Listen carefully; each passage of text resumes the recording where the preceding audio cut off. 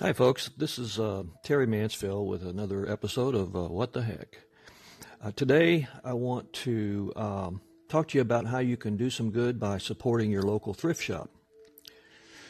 At times, I get in a bit of a silly mood. That's the kind of mood I was in when I tried on a hat wig at the local thrift shop run by the great folks of the Disabled American Veterans DAV organization. Silliness aside, and on a serious note, be sure to support your own local thrift shop or similar charity-focused organization by visiting regularly and buying something in the store, or by donating goods that can then be sold in the store to raise money for very worthy causes. You'll feel good about doing it, I promise.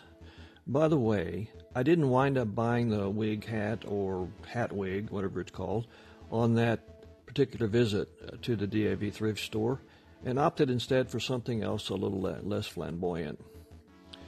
But I do need to go back to the store soon because I spied a massive set of baseball cards for sale that might include some hidden gems.